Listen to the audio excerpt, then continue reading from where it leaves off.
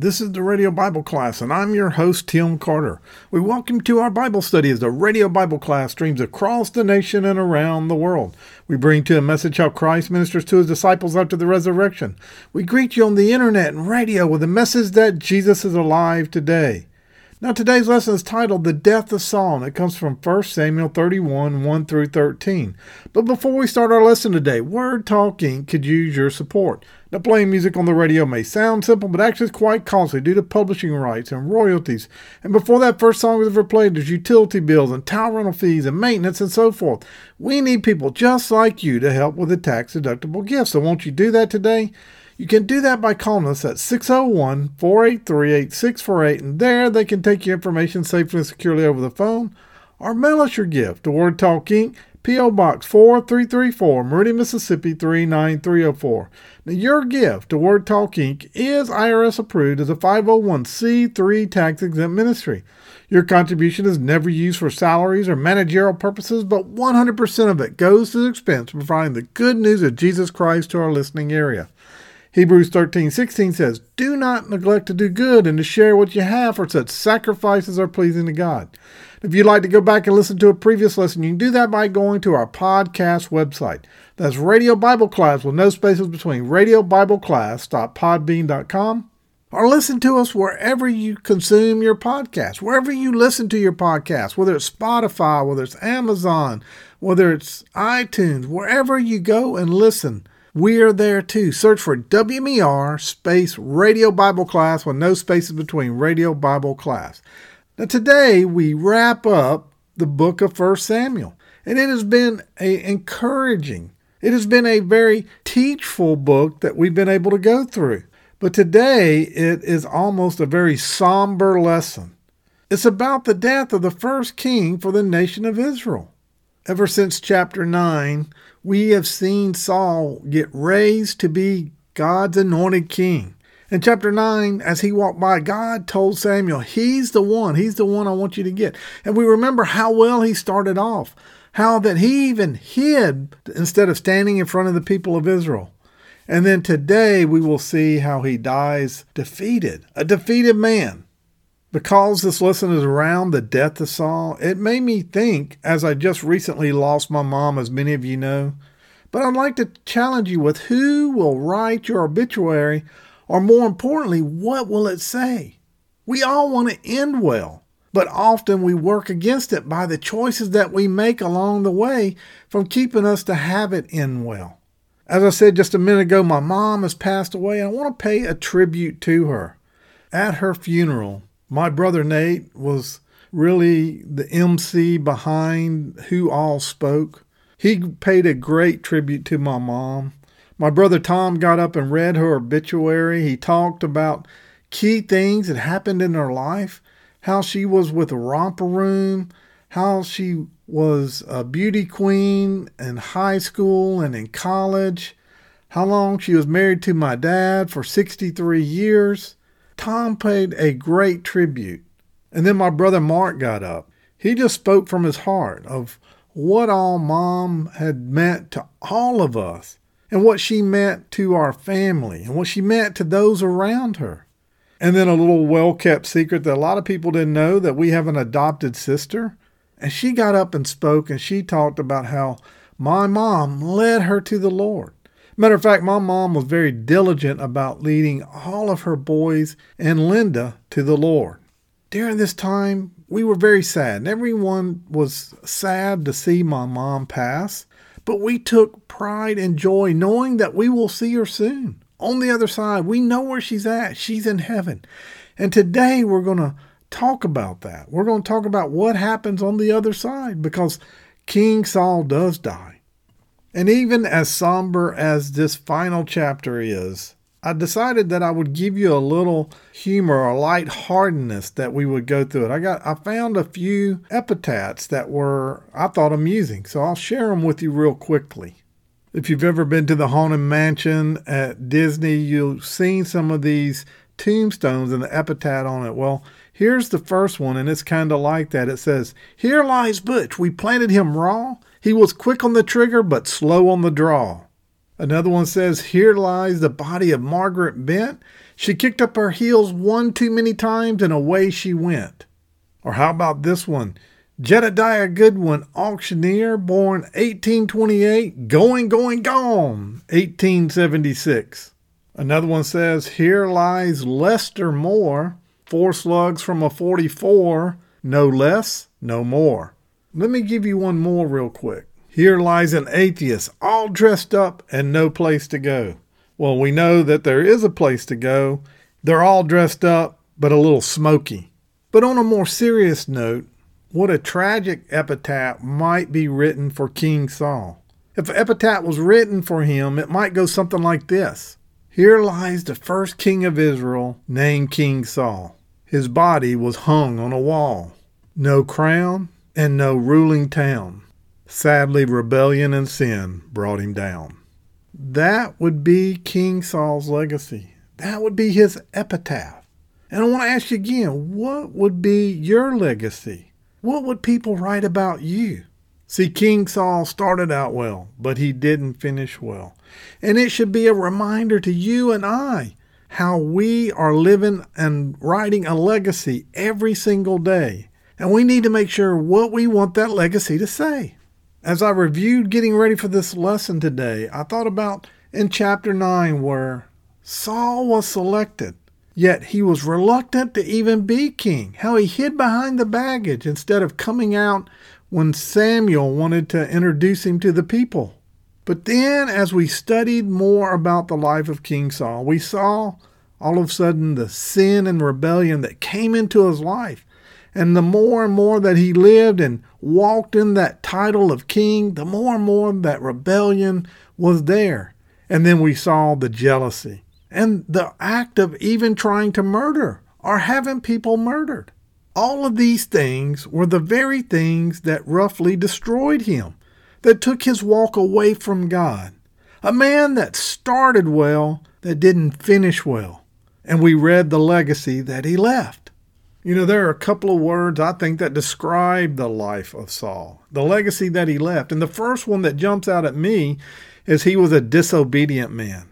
And we saw, at first he wasn't quite so disobedient, but as he walked further and further in the realm of being King Saul, he became more and more disobedient. He wanted to do things his way.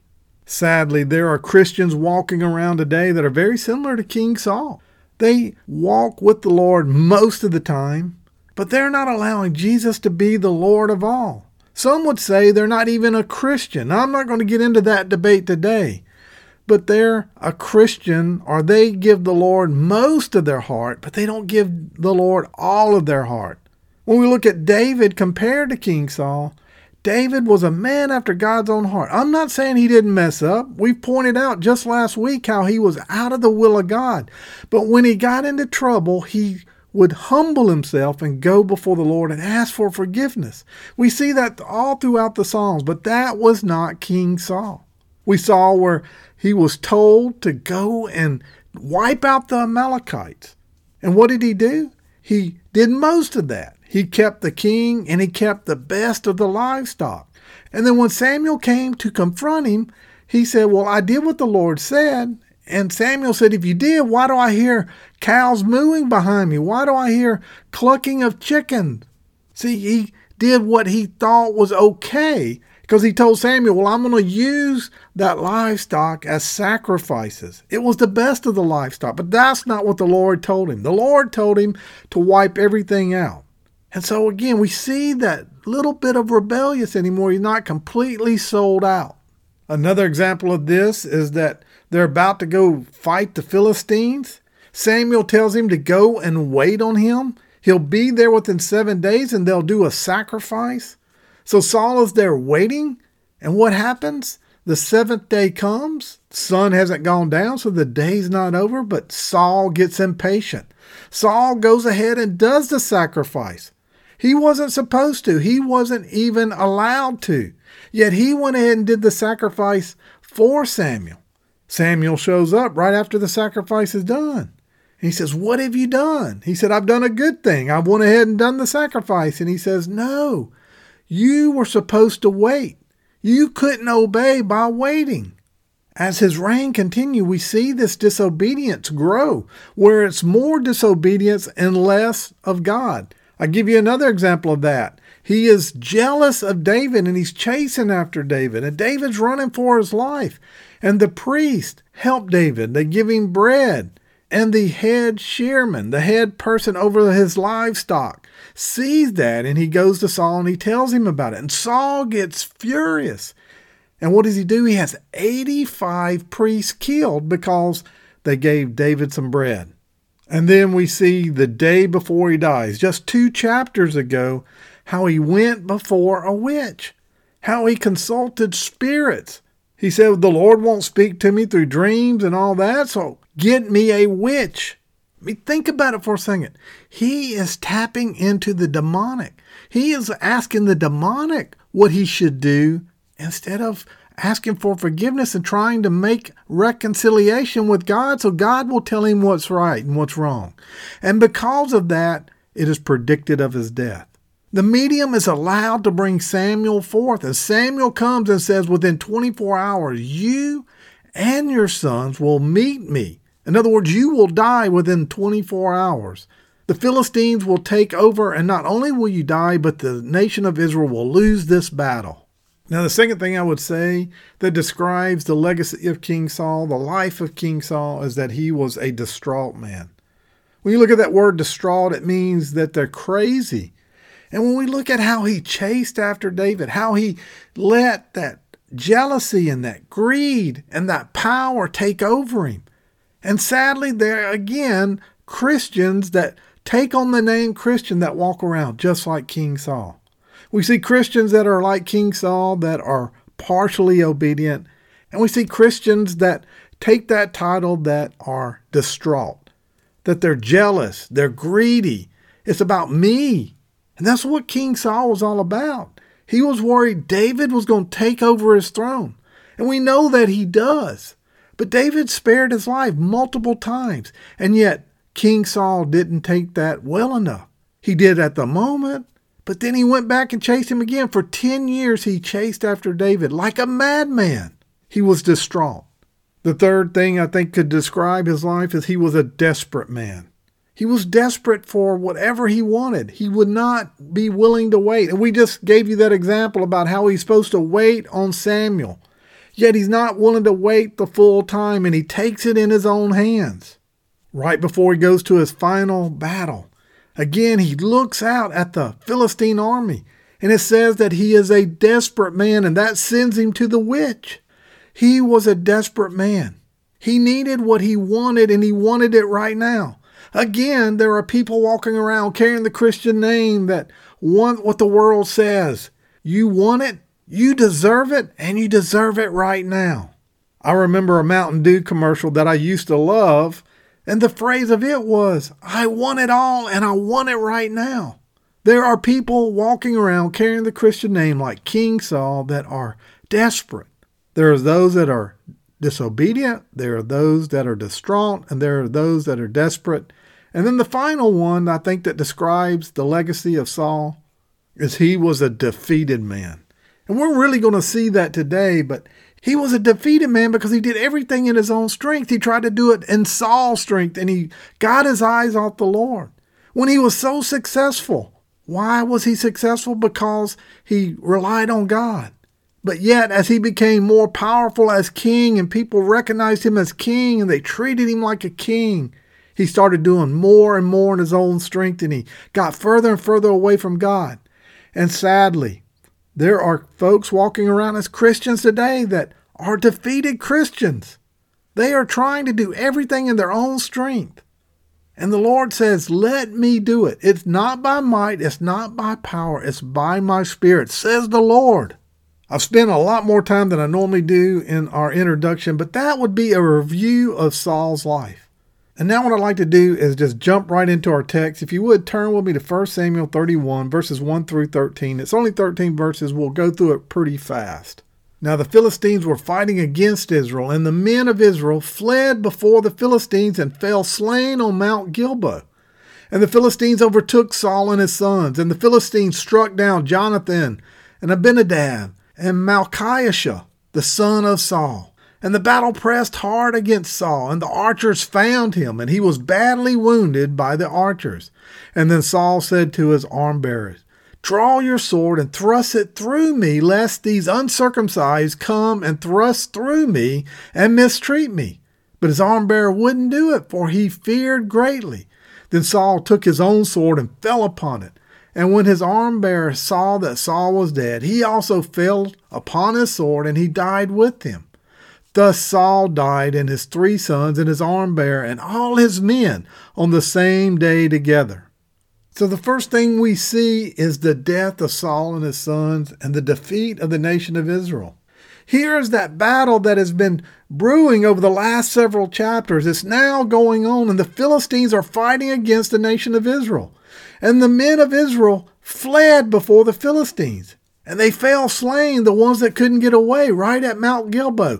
Things have gotten so bad, they are retreating to their camp. If you remember back in chapter 28, they're sitting at Mount Gilboa. So they're retreating back to their camp as the Philistines are making a charge against them. And the Philistines overtook Saul and his sons. The Philistines are winning. And what happens as the Philistines are winning this battle? His 3 sons die. And that brings to pass the prophecy that was given by Samuel through the medium. The Bible tells us that Jonathan, David's friend, was one of the sons of Saul. He was the firstborn. He would have been the next king. But he is killed in that battle. And his 2 brothers are also killed with him. And what does it say in verses 4 through 6? It says that Saul was wounded by the arrows of their archers. He's critically wounded now, and he's not going to survive the battle. That's the first thing I want you to understand. He's critically wounded. He knows he can't fight anymore. He's about to die. So he goes to his armbearer and he says, "Go ahead and kill me. Draw your sword and stab me with it before these uncircumcised fellows come and they do that to me, plus they torture me." But his armbearer won't do it. Just like David did earlier, the armbearer refuses to take the life of God's anointed.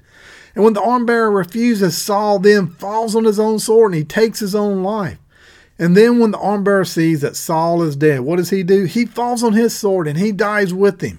A tragedy everywhere. His sons are dead. The nation of Israel is losing this battle. And now Saul is dead.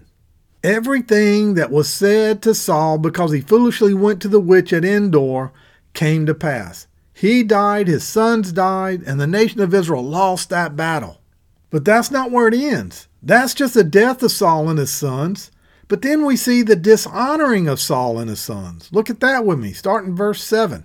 "And when the men of Israel who were on the other side of the valley and those beyond the Jordan saw that the men of Israel had fled, and that Saul and his sons were dead, they abandoned their cities and they fled, and the Philistines came and they lived in them. And then the next day, when the Philistines came to strip the slain, they found Saul and his 3 sons falling on Mount Gilboa. So they cut off the head and they stripped off the armor and sent the messengers throughout the land of the Philistines to carry the good news to the house of their idols and to people. They put the armor in the temple of Ashtaroth, and they fastened his body to the wall of Bethshean." Well, there's really 2 things I want you to see out of this section of Scripture. One is that Saul and his sons are dishonored. They come and they find him after he's dead, and what do? They strip him of his armor and they go put it in their temple, and then they take his head, they say, and they put it in another temple. They behead him just like ISIS is doing over in the Middle East. A very brutal and ruthless way. And then they take his body and they hang it up on the outside. They hang it up as a wall of shame. His body and his sons' bodies and those from the nation of Israel are desecrated. Think about it. What would you do if somebody desecrated a loved one's body that you had? By exposing his body on the wall with his sons, that was the greatest dishonor that could happen in that culture. Not to have a proper burial, to have your body desecrated and exposed for people to mock at. That is true dishonor. But not only did they dishonor Saul and his sons, but they also dishonor God, the one true God. See, they take Saul's death and they use it to say, our God is better than your God. exalt the idols and the false god over the God of Israel. They send messengers throughout the land proclaiming a victory in the temples of the idols. In 1 Chronicles 10:10, it tells us that they put Saul's head in the temple of Dagon and his armor in the temple of Ashtoreth. See, what the Philistines are saying is that our idols won. Our idols defeated the God of Israel. The Philistines glorify their idols and they dishonor and defame the name of the one true God in that whole process. And what I want you to understand is that's the way it is today. That's the way it is in the world today. The world rejoices when a fellow believer falls. When they publicly fall, the world laughs, then they mock and they make fun of the Christian faith. And that is the greatest dishonor possible, to defame the name of God. That's one of the 10 commandments. We should never do anything that would defame the name of God if we are going to carry the name Christian. But yet there are folks that take the name of Christian and they disobey God. They live like the world. They're not truthful in how they walk. They do all the things of the world, and then the world makes fun of them as they get called out on it. So we've seen a review of Saul's life. We've seen the death of Saul and his sons, and we've seen the dishonor of Saul and his sons. And not only Saul and his sons, but the dishonor of God's name. But this chapter wraps up with a valiant act for Saul. A final valiant act towards Saul. Look at verses 11 through 13 with me. But when the inhabitants of Jabesh-Gilead heard what the Philistines had done to Saul, all the valiant men arose and went all night and took the body of Saul and the bodies of his sons from the wall of Bethshan. And they came to Jabesh and burned them there. And they took their bones and they buried them under the Tarmuk tree in Jabesh and fasted for 7 days. Saul's death is tragic. Saul's dishonor is heartbreaking. But fortunately, there is a good end to this story. It ends on somewhat of a better note. Wouldn't it be sad if we had to end this story on the death and dishonoring of Saul? But the act of the people of Jabesh-Gilead gives us a true hope. When the people of Jabesh-Gilead hear what the Philistines have done to Saul and his sons, they travel to the night to recover all the bodies. Now, this was a difficult journey. It was full of danger. It was about 15 miles away, so you think about having to walk that far. They had to cross the Jordan River by night. They had to sneak across enemy territory to go get these bodies. And they do this by taking them off the wall while they don't alert any guards. And then they have to take the dangerous trek back, right back through the night as they go across the Jordan River over this 15 miles, carrying now multiple bodies with them. But when they return to Jabesh, they burn the desecrated bodies and they give them the proper burial that they should have. And then they take the bones that are left over from the burial that they gave through fire and they bury it under a tree. And then they fast for 7 days out of respect for Saul and his sons. You might ask, Tim, why did they do this? Well, if you go all the way back to chapter 11, we find this is where Saul becomes a king, where he acts like a king. The Ammonites are coming after these people, and they say that we're going to kill you, or you're going to be our slave one. You make the choice. And as Saul's first official act as king, he goes and he takes out the Amorites. And because of that, there is some devotion from the people of Jabesh-Gilead for what King Saul did. See, Saul began his rule as king by rescuing the people of Jabesh-Gilead. Saul's story ends, though, with the people of Jabesh-Gilead rescuing him. Well, as we wrap up this book, I want you to remember Saul's life.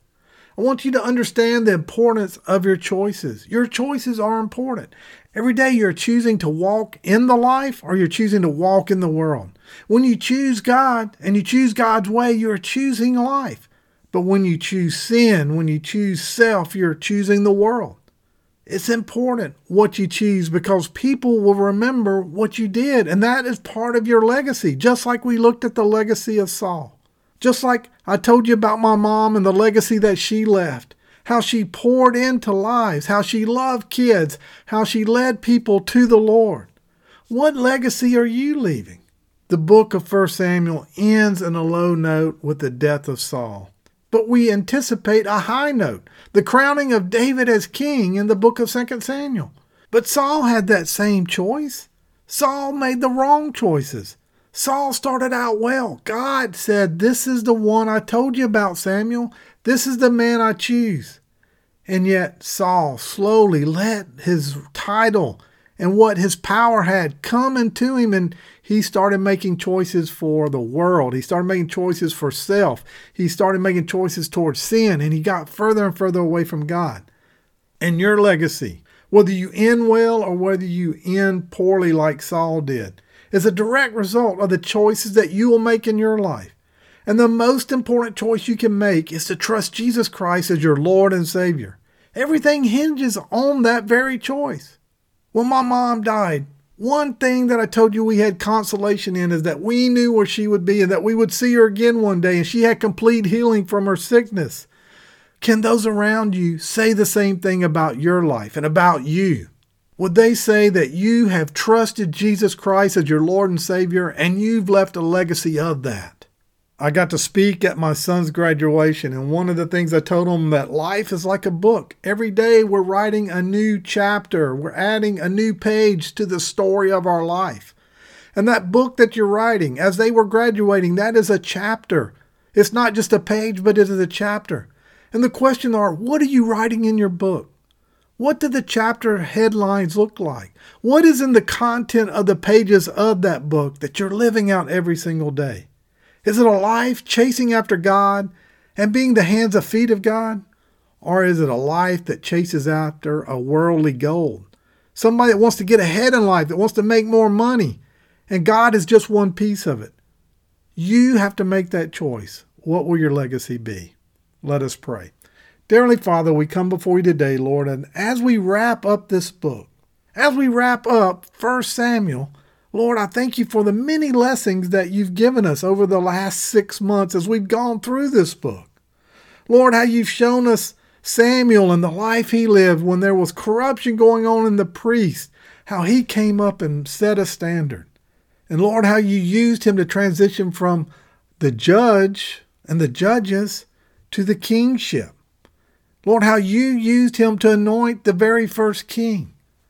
Lord, we saw Saul as he was young and that he was humble and how he really almost didn't want to be king. How he prophesied for you at the very beginning. But we saw at the very end how he turned from you and your ways and he let sin rule his life. Lord, I pray right now that all these lessons, all these moments through this book that we've studied will fall deep in the hearts and the soul. And it'll take fertile ground and it'll grow, and we will apply it to our life and we'll live it out. It's not good enough that we know, but we've got to actually act it out. We've got to live it out just like you lived it out before us.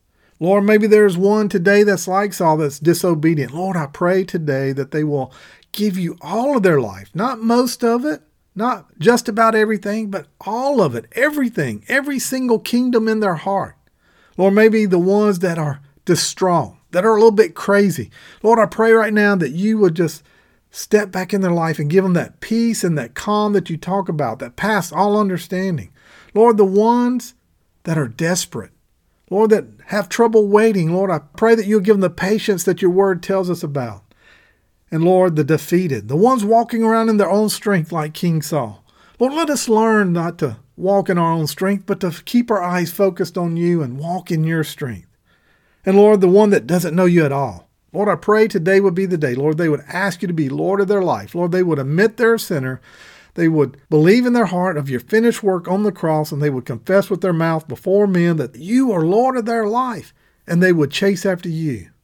Lord, we ask this all in your name. It's in Jesus' name we pray. Amen.